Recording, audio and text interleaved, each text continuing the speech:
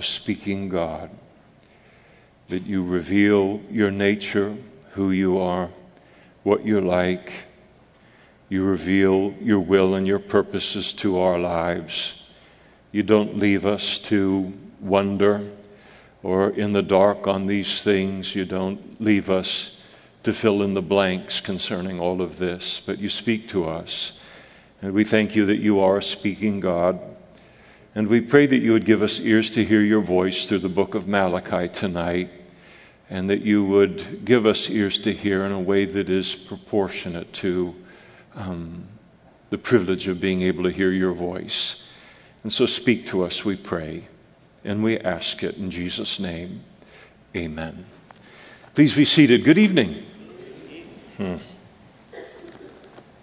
Malachi chapter 1, Sunday nights through the Bible, Genesis to Revelation, and tonight we continue in the book of Malachi, last book of the Old Testament.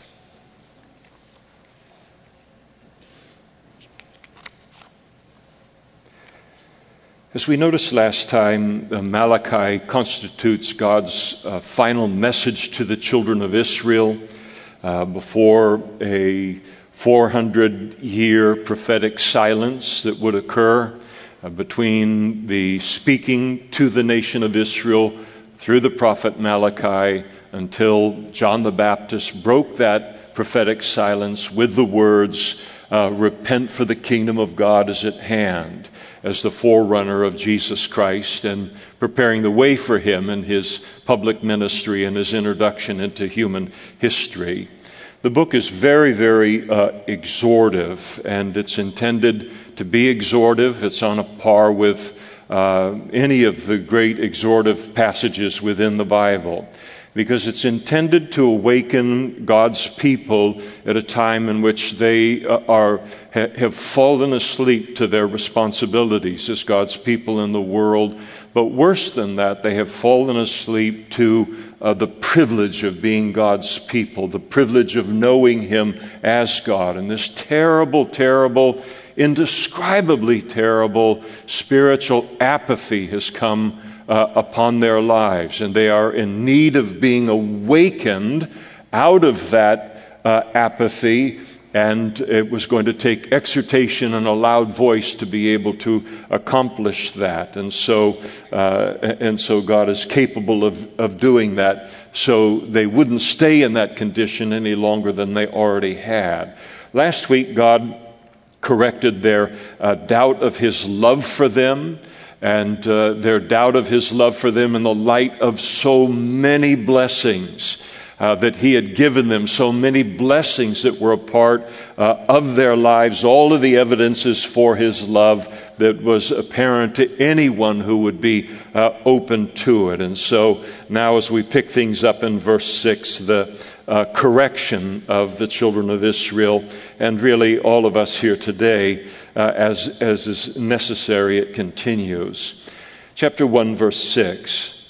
God spoke to them and He said, "A son honors his father, and a servant his master.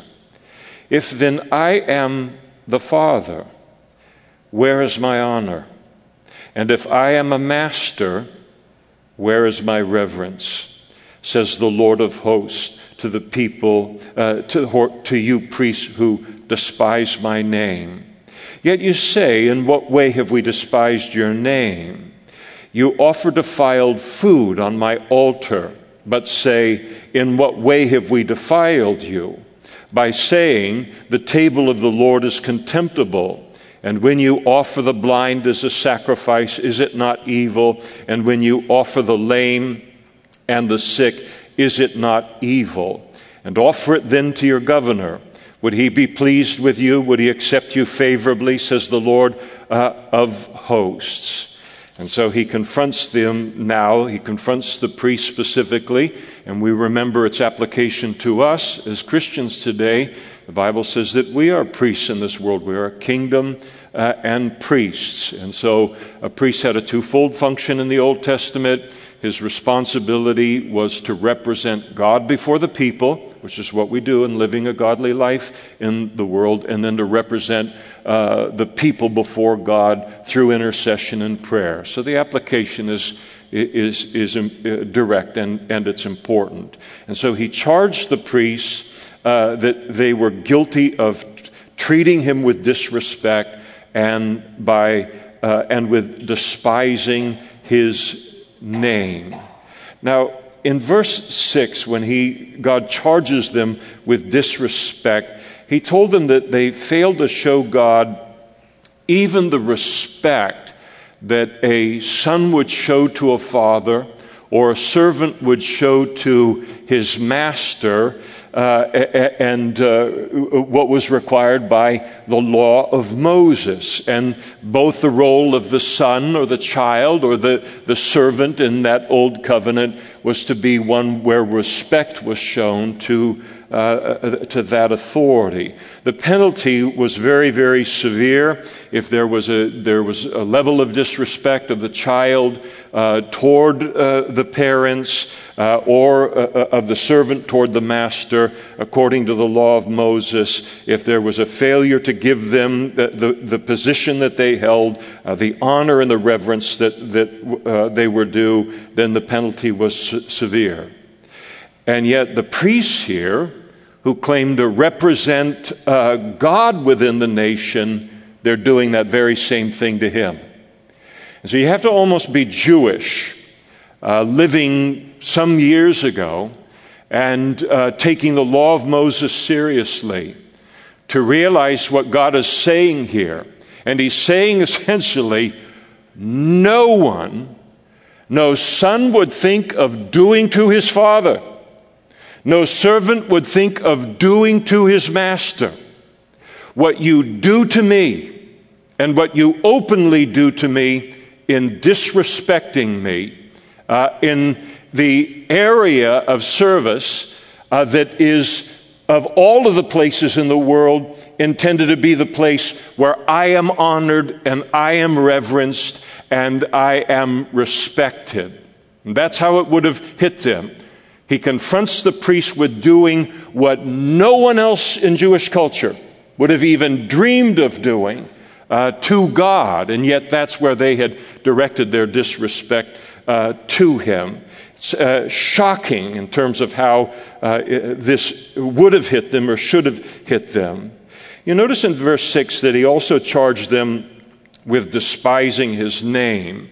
And that Hebrew word despised, that's translated despised, it means to treat with contempt, to treat as being of little worth. So imagine having priests or church leaders whose attitude toward God was one of contempt. Imagine being in a church, for our covenant here, being in a church where the leadership in that church considered God to be of little worth. I mean, you just can't even get your mind around it. And the idea is, why even bother with a church? Why even go through the motions? And he gets to that in just a moment, if that's the attitude toward me. And yet that was the attitude that they had toward him. And with the priests, that as they would have that attitude toward God, considering him to be of little worth, then that was an attitude that wouldn't be very long, an attitude toward God that would then begin to represent itself among the people. In verse 6 as well, God, then he anticipated the objection or the question that they would pose upon hearing his charge, and they would have asked God to provide evidence to support this charge of disrespect on their part toward him, and God provided them with the proof there in verses 7 and 8. And the first evidence of it is, he said, that they offered defiled food and offerings on his altar. Things that were far below the demands of the law of Moses for any sacrifice that was to be offered to the Lord. The second evidence for their disrespect and despising of him is, he said, by their saying, the table of the Lord is contemptible. And that's what they were declaring concerning the table of the Lord, the site where they would address the sacrifices and do this service on behalf of the people. And so, speaking of the offerings that they were allowed to offer to God at the temple, they said that the table of the Lord is contemptible. The word contemptible means to despise, to think lightly of, to think of as having little value. And as an evidence of how little value they placed upon all of this, they offered, as we're told in verse 8, the blind, the lame, and they offered sick animals. And they kept the best of the animals for themselves, and they allowed people to do the same thing as well. Despite the fact, as we've gone through the law of Moses on these Sunday nights, and we've seen how particular and specific God was about the kind of offering that would be brought to him.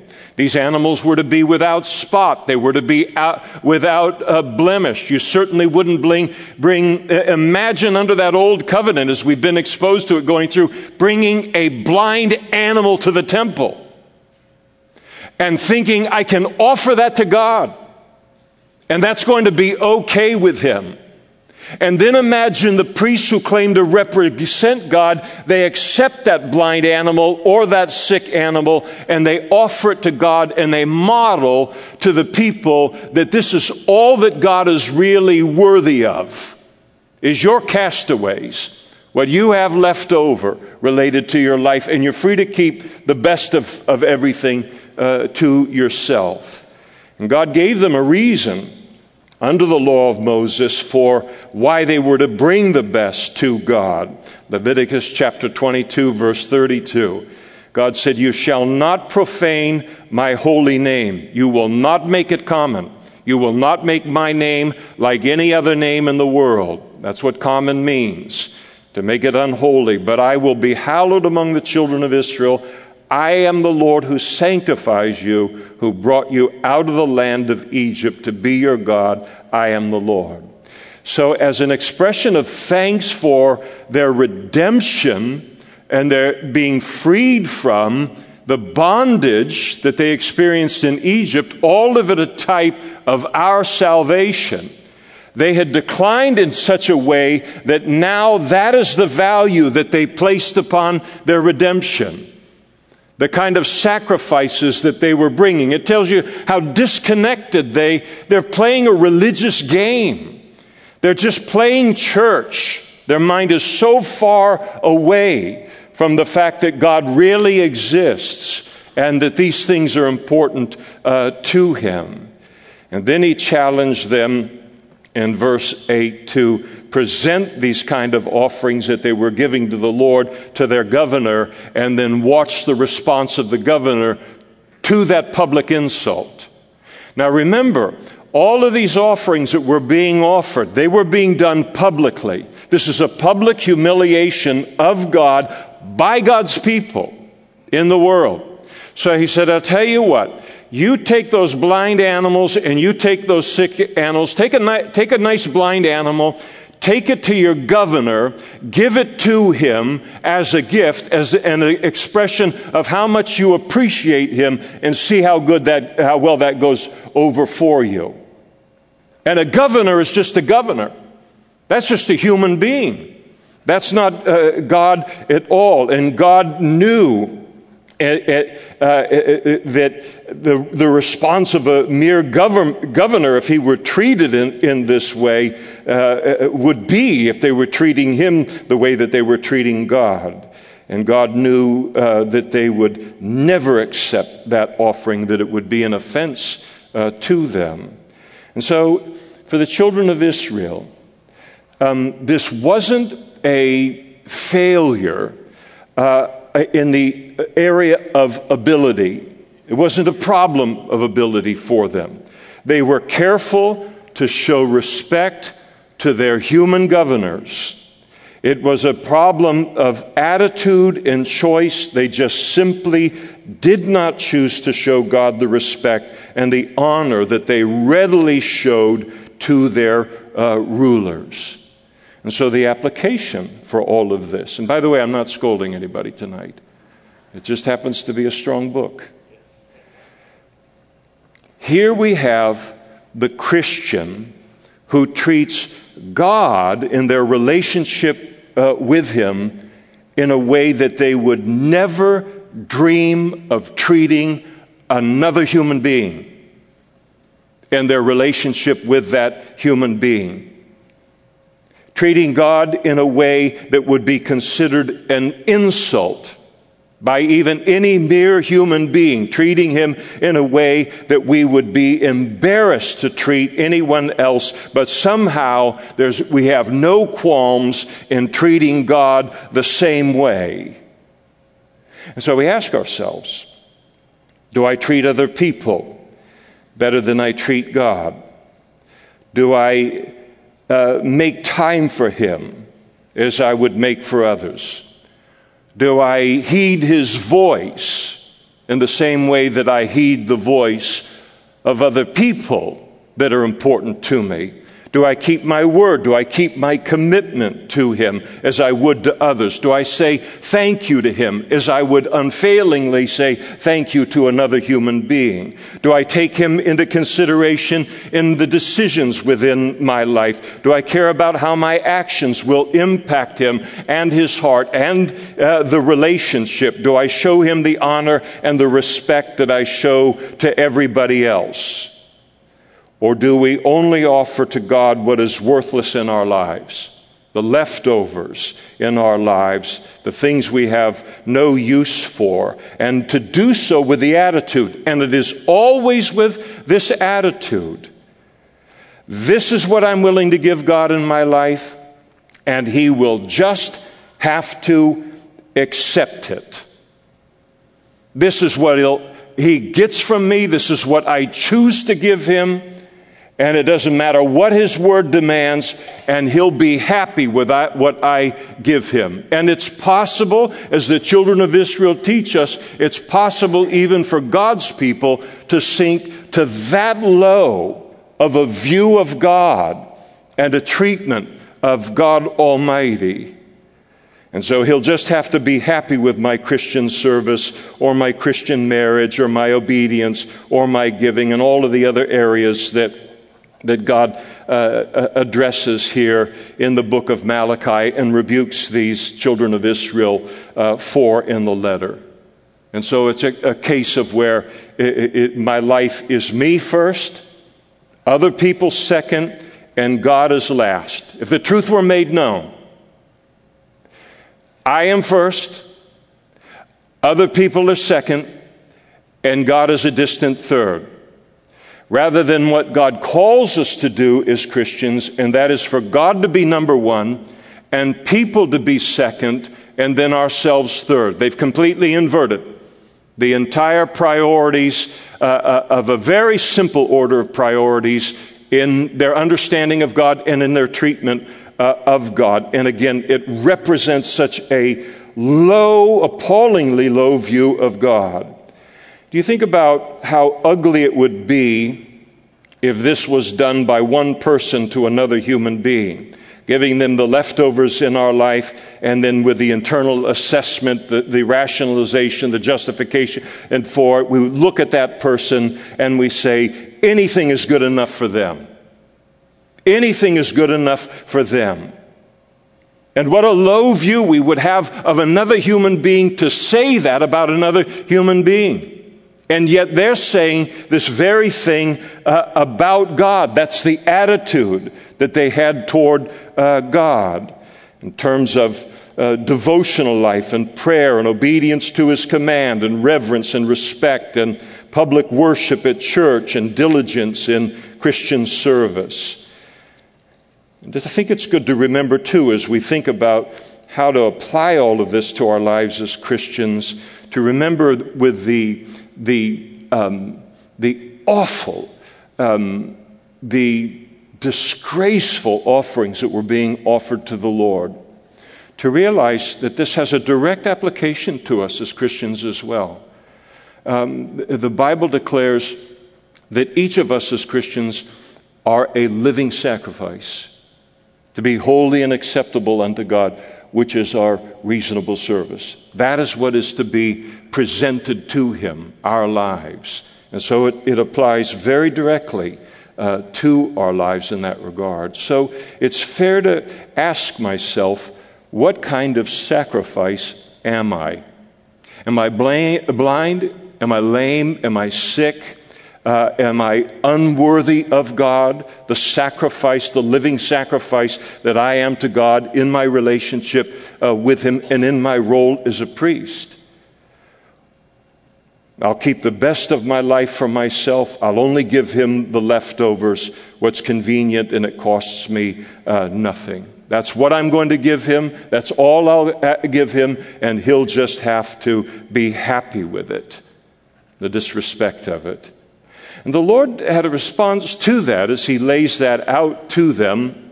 And he then calls upon them in verses 9 and 10 to shut the whole thing down if they're not going to repent. He said, "But now entreat God's favor. If you repent, we can correct this, that he, that is God, may be gracious to us. While this is being done by your hands, will he accept you favorably, says the Lord of hosts? Who is there even among you who would shut the doors, so that you would not kindle fire on my altar in vain? I have no pleasure in you, says the Lord of hosts, nor will I accept an offering from your hands, for from the rising of the sun even to its going down, my name shall be great among the Gentiles." And so God calls upon them to repent, or he says, lock it all up. Lock the whole thing up. Lock the temple up. Lock the doors to the temple. Shut everything down. And he asked them point blank, as leaders there in that covenant, he asked them if they really thought that he would bless their church services with his favor and with his presence, and in doing so reinforce the kind of relationship that they had with God.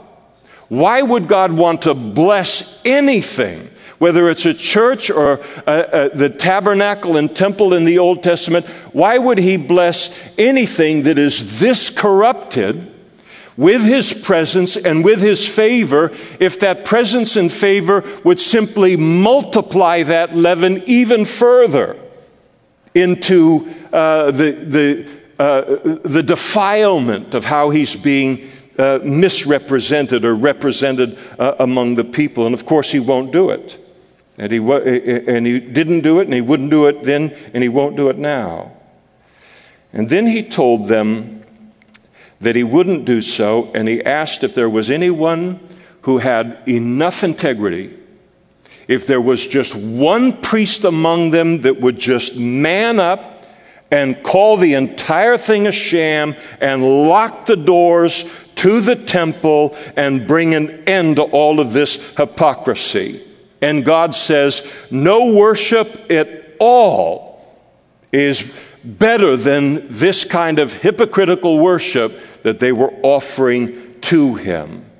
And how in the world could they ever think that he would accept this? And again, what a tragically low view of God is evident in all of this. And as we'll see in just a moment, that's exactly how God took it. So you've got all of the religious activity going on, but it's just activity. It is a complete disconnect between the physical acts that are being performed and any sense on the part of the priests of being connected with God in any way in terms of what they're doing. It's what is called a practical atheism, where a person knows all of these things in their head. And they even believe all of the things that are in their head related to God. But then they live a life that is no different than an atheist. No different than someone who didn't believe these things or didn't know these kind of things. And that's what they had slipped down in. And that practical atheism is a terrible place to end up in the Christian life. And I think without a rebuke like this, a person can end up there, and worse than that, end up being very, very comfortable in that place and staying in that place. And so we may know all of the right things about God, say all of the right things about God, but if they don't translate into the practical part of our lives, then the doing and the living of our eyes, God just says, why bother? Repent of it, or just shut the whole thing down. Now, in this context, the Lord then prophesies to the children of Israel of the worship of the Gentiles that the Gentile world will one day offer to him. Again, verse 11, I creeped into it a little bit. From the rising of the sun, even to its going down, my name shall be great among the Gentiles. And every place incense shall be offered to my name, and a pure offering, for my name shall be great among the nations, says the Lord of hosts. And so in the world, when you see in the Bible nations in the Old Testament, it's talking about the Gentile world. The world was made up of nation, the land of Israel, and then the nations, which were the Gentiles, the two great divisions of mankind. Christ brings all of those walls down when we become Christians, but the Jew and the Gentile. And so God tells the priests there, tells the nation there, that if the Jews would not honor him in the way that he deserved, he will make his name great among the Gentiles, among the Gentile nations. In other words, he says the Gentiles will appreciate what the children of Israel had come now to take for granted with God. And so he has. One of the great blessings of a trip to Israel, and there are too many blessings of a trip to Israel to even count, but one of the great blessings is to go to all of these different sites. And sometimes you go there and there's hardly anybody there because they're shooting Scud missiles, and so no tourists are going there. Or sometimes you show up at sites where the parking is made for 6 buses and there's 18 buses. So it's just people everywhere. But when you go to Israel, and one of the wonderful things about it is like the United Nations. You see people from every nation, you hear every language, you see every culture represented there, all come together to worship the Lord. I mean, the Gentiles have been reached. The Gentiles love these things about God, the things that this generation of Jews were taking for granted. And so the awe, the respect that is shown to him. And of course, what happens today, even in the saving of the Gentiles in this church age, as wonderful as it is, the way that he describes it here, talking about incense offered in his name, a pure offering, it takes us on into the kingdom age, the 1,000-year reign of Christ, when he will rule, Jesus will rule over the entire world and be loved by Jew and by Gentile. And so I think this is why sometimes God has to bring a revival into human history, just to start all over. To me, if the Lord isn't going to come back and rapture the church, that would be option 1.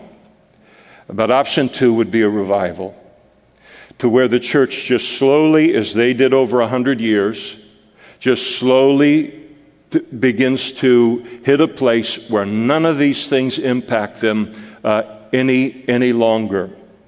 And then God says, I'm going to start with a whole new group of people that haven't fallen asleep spiritually. And I'm going to give them a fresh new awe for me and the things of me, an appreciation of me and the things of me, and we'll just leave this group behind and move forward. And I think it's a part of what he accomplishes in his revivals that he springs forth in the course of church history.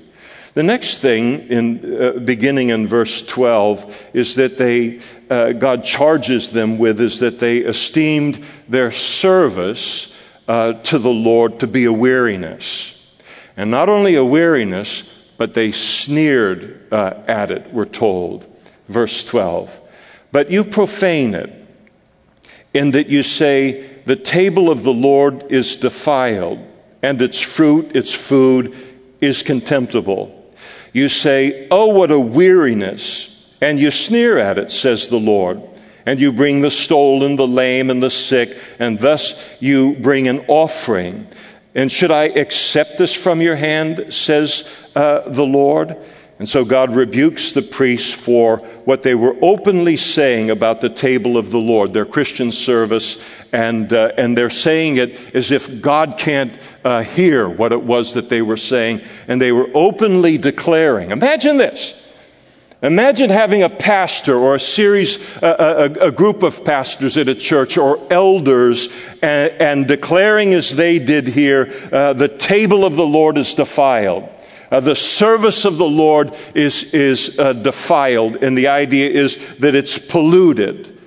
And the reason that the service of the Lord had become polluted under them had nothing to do with God. It was entirely their fault. And so they had this lousy attitude about their service to the Lord, and then that led to sloppy ministry, and then that led to a sloppy attitude about their ministry. It's this vicious cycle that was going on, and it goes on yet today, very, very easily for it to happen, and only they could correct it. And it's very easy for some particular area, I've seen it through the years, some particular area of church ministry to become marked by a slothful, irreverent attitude. And I'm not talking about this church, I've just seen it. And to have that slothful, irreverent attitude toward Christian service that then affects all of the new servants coming in. And it's a leaven there. You see a young Christian or you see an excited Christian go into that area of the ministry under this kind of person or this particular kind of team, and you realize they're doomed in there. They're going to be poisoned. They're going to be ruined in terms of Christian ministry. Someone becomes territorial about their area of ministry. They do it, but they complain the whole time that they're doing everything that they're doing. And there's the need then for someone to stand up and call for change, as Malachi was doing here. It's a terrible leaven even in a secular workplace to have someone who grumbles on the job, who calls all of this a weariness, and then it spreads and it affects the entire team. I can't imagine what some of you, where you work in life. God bless you. Some of you work in very, very political environments. And I'm not talking about running for election. It's where people get their position, they get their territory, they hold on to it, and then somebody is either over it or is a part of it, and they just ruin the entire thing. And it's all the office politics. It's the politics of the institution. I remember when I worked for the phone company as a cable splicer, there was a guy that was probably the most egregious example that I had hit at that point in my life. And he was a cable splicer as well. Very, very talented. I mean, he knew his stuff so well, better than any of us. But he complained and grumbled about every job he was ever given. He would take the work orders and just snatch them off of the desk as he walked out the door in a huff. And it affected the entire team. And it made coming to work and being exposed to him a very, very unpleasant experience. It produced an atmosphere there. And when a Christian has a low view of Christian ministry, it's not going to be long before they voice it. And then an entire area of ministry can collapse under the weight of their very poor and worse than poor attitude. And then pretty soon, you know there's a problem, and here's how it starts to work. Everybody starts to leave that area of ministry. They won't say why. They're just getting out for their lives. They just know they don't want to be infected by whoever is leading this particular thing, and they start to scramble and begin to volunteer in healthier sections of the church that they are a part of. And then it does terrible, terrible damage until somebody has to stand up and clean up that area of the church, or that area of the ministry, and which is what Malachi is endeavoring to do here. They declared that its fruit or its food is contemptible there in verse 12, and perhaps a complaint that the Lord got the best part of the animals that were being sacrificed unto him, while the priest got the leftovers. I mean, what a horrible attitude. I mean, that God would use any of us in his service and then complain about our cutout of things, I mean, it's just ridiculous. And the fact that he shares any portion with us at all is a cause for joy and reverence. And then, amazingly, in verse 13, they called their service to God a weariness. Think about the affront that would have been, and where it exists today, the affront that would be to God. It's a privilege to serve God. It's not a weariness. Think about the eternal meaning and significance that serving God brings into our lives.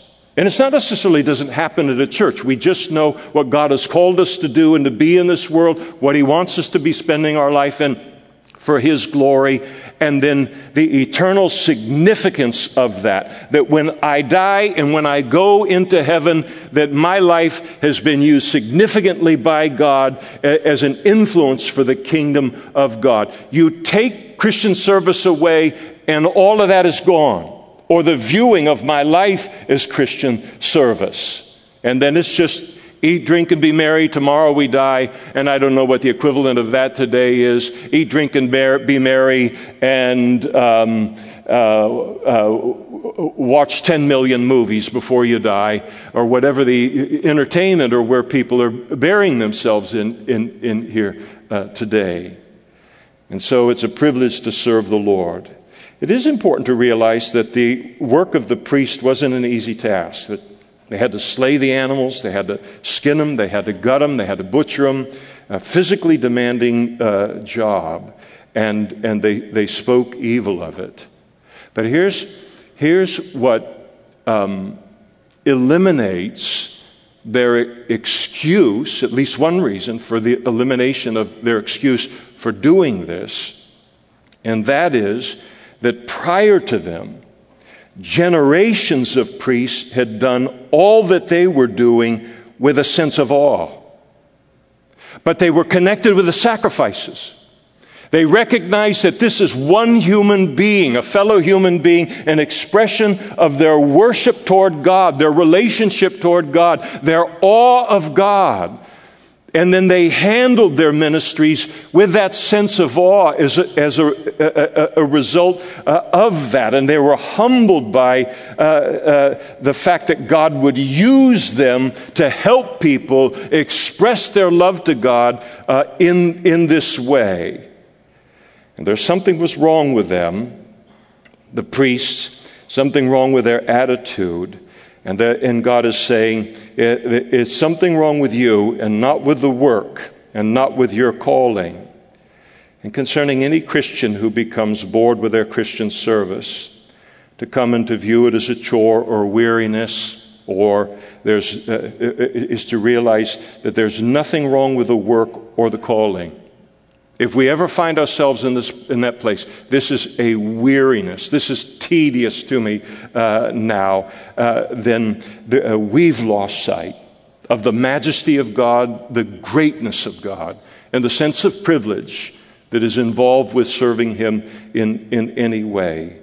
And the loss of a sense of privilege in the Christian service and the sense of privilege of being able to serve God in any way is, and for our lives to have the eternal significance that comes with that, that's a catastrophic loss. And so God speaks to them and He says, this is something you have to repent of. This is an attitude that you must repent of, and then to pray to God, ask for forgiveness for what has become lax in terms of the relationship with Him that would land me in this kind of a place, and ask to be freshly filled with the Holy Spirit and return to when there was that zeal and that sense of gratitude. It is not unusual for God's servants, for a Christian, to become tired in the ministry. That's a reality. It's an ongoing reality. But we should never grow tired of the ministry. Growing tired in the ministry is a physical problem. And it's addressed with rest and good nutrition, building some margins back into a life where the margins have been burnt up. And that gets fixed there. But here, in terms of it becoming where somebody reaches a place where they become tired of the ministry, that's a spiritual problem, and it has to be corrected spiritually with fresh vision and of God and a fresh understanding of God. And then, shockingly, in verse 13, you may say, I don't know if I can take any more shock, but that's the idea of the book of Malachi. They sneered at their service to God. They sneered at the privilege of helping people express their love and their gratitude and their adoration toward God in the giving of their sacrifices. I don't think there's hardly any expression on a human face that is more distasteful or ugly or off-putting than a sneer. You ever had anybody sneer at you? I hope you haven't. It is a communication of contempt. It is one of the ugliest things that one human being can do to another human being. It is to communicate, this person is not worth my time, and then to treat them dismissively, to treat their ideas dismissively. I mean, to do this to another human being is a person that has really lost control in their life. And yet they're doing this now to God and growing comfortable in that. And then God charges them further in verse 13 of bringing the stolen, the lame, and the sick as an offering to Him. Imagine stealing an animal from your neighbor so that you can bring that to the temple to offer to God instead of one of your animals. You think someone like that is missing something in their understanding of God and a respect and a reverence for God? Of course. I mean, it's crazy where they are. And so you notice as they were doing, one of their animals is becoming lame or sick, and they're thinking, I got to offer that one to the Lord right away before it dies. And the priest should have rejected all of these offerings. That was their responsibility, but they didn't do it. And as these were bringing by the people to God, and they didn't do it because they didn't care. And all of this had lost any kind of meaning to them at all. It didn't represent any reality in their lives, and so they had completely lost sight of God and all that this was intended to represent. No zeal for His glory, no zeal for His majesty, for His great name, for who He is. And He challenged them to think about it there at the end of verse 13. Should I accept this from your hand, says the Lord? Did they really think that He would accept this? And then in verse 14 He says, but cursed be the deceiver who has a male in his flock and takes a vow, but sacrifices to the Lord what is blemished. Now in the Old Testament law, when you'd made a vow to God, you offered a male sacrifice unless you didn't have a male animal to sacrifice. Then He would accept a female. Here you have someone who has a male in his flock, but he won't offer the male to the Lord. And so he challenges them related to this as he warned them about taking and giving him something that less than what he requires, and something that a person has in their very possession. And when a person will not offer to God what they have, it means it's an indication of the fact that they no longer view these blessings as coming from God. They don't fear Him. They don't fear Him drying those blessings up in any way in their lives. And so they look at it and they say, these things belong to me, and I'm going to keep the best for myself. And God calls this kind of person a deceiver, giving the appearance of offering the very best thing that they could at the temple that they owned, coming to the temple pretending they didn't own a male animal for sacrifice, and thus offering something lesser, and because their best was hidden out of sight of everybody that it was at the temple, but not out of the sight of God, who had given them all of the blessings that the deceiver, as he describes them here, he knew all of the blessings he had brought into this person's life. And of course, all of it is unworthy of the Lord. And so he says to them, "For I am a great king, says the Lord of hosts, and my name is to be feared among the nations." To me, this is one of the saddest verses in the entire Bible, where God is forced to stand up among His people, at His temple, at His church, and then declare concerning Himself, "I am a great king."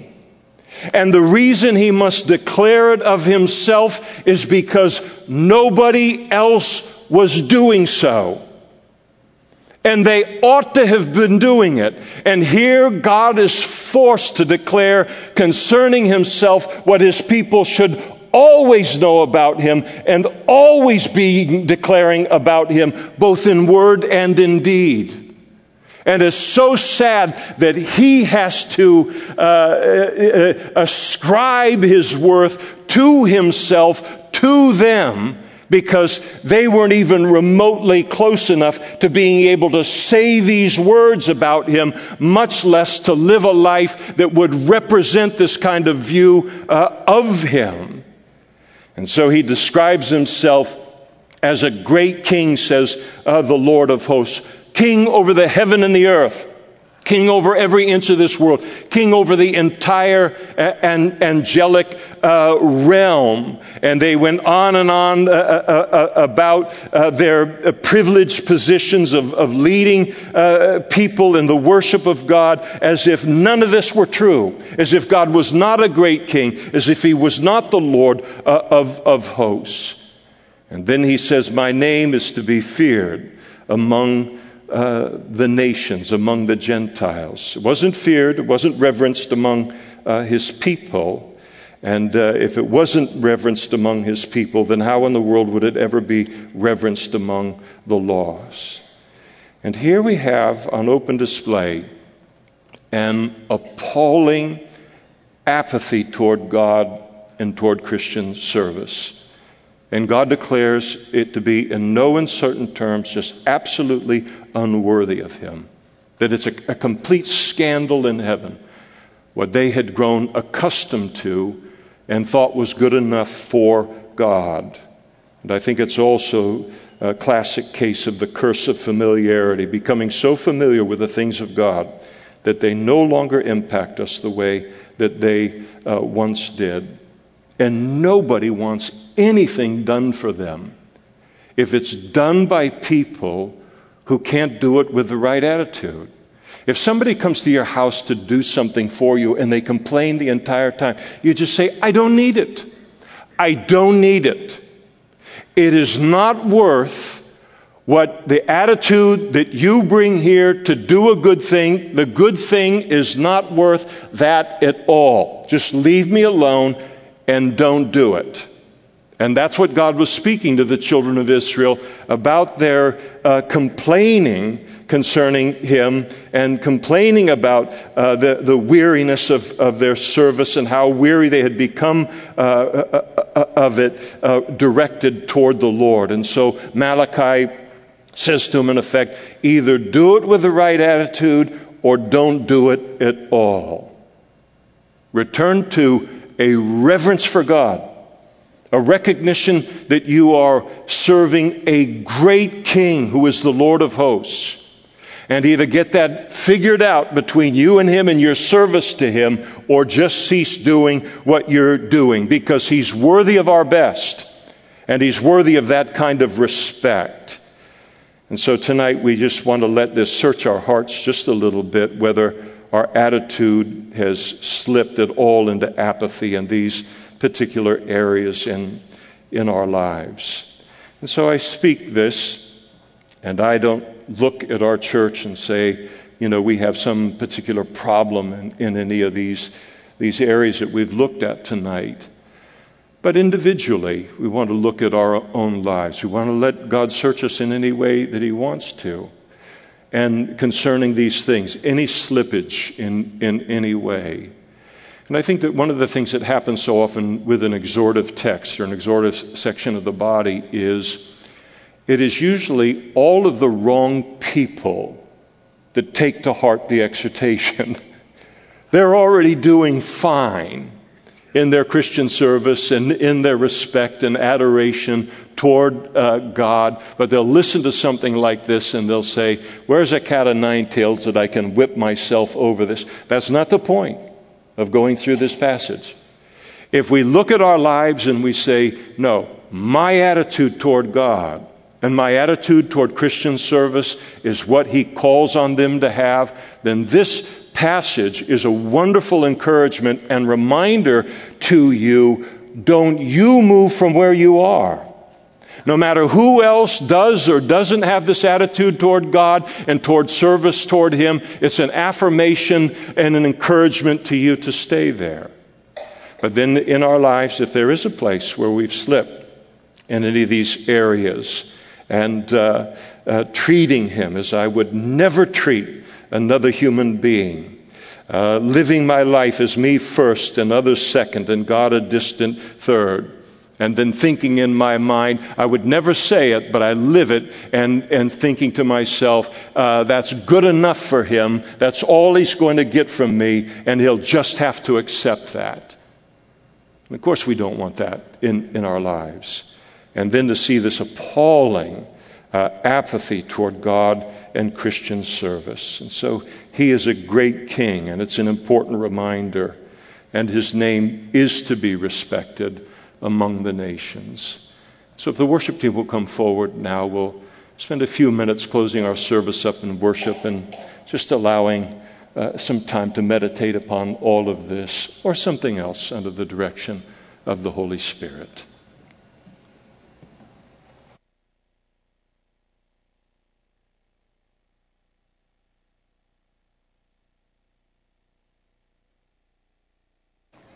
Let's stand together and we'll pray.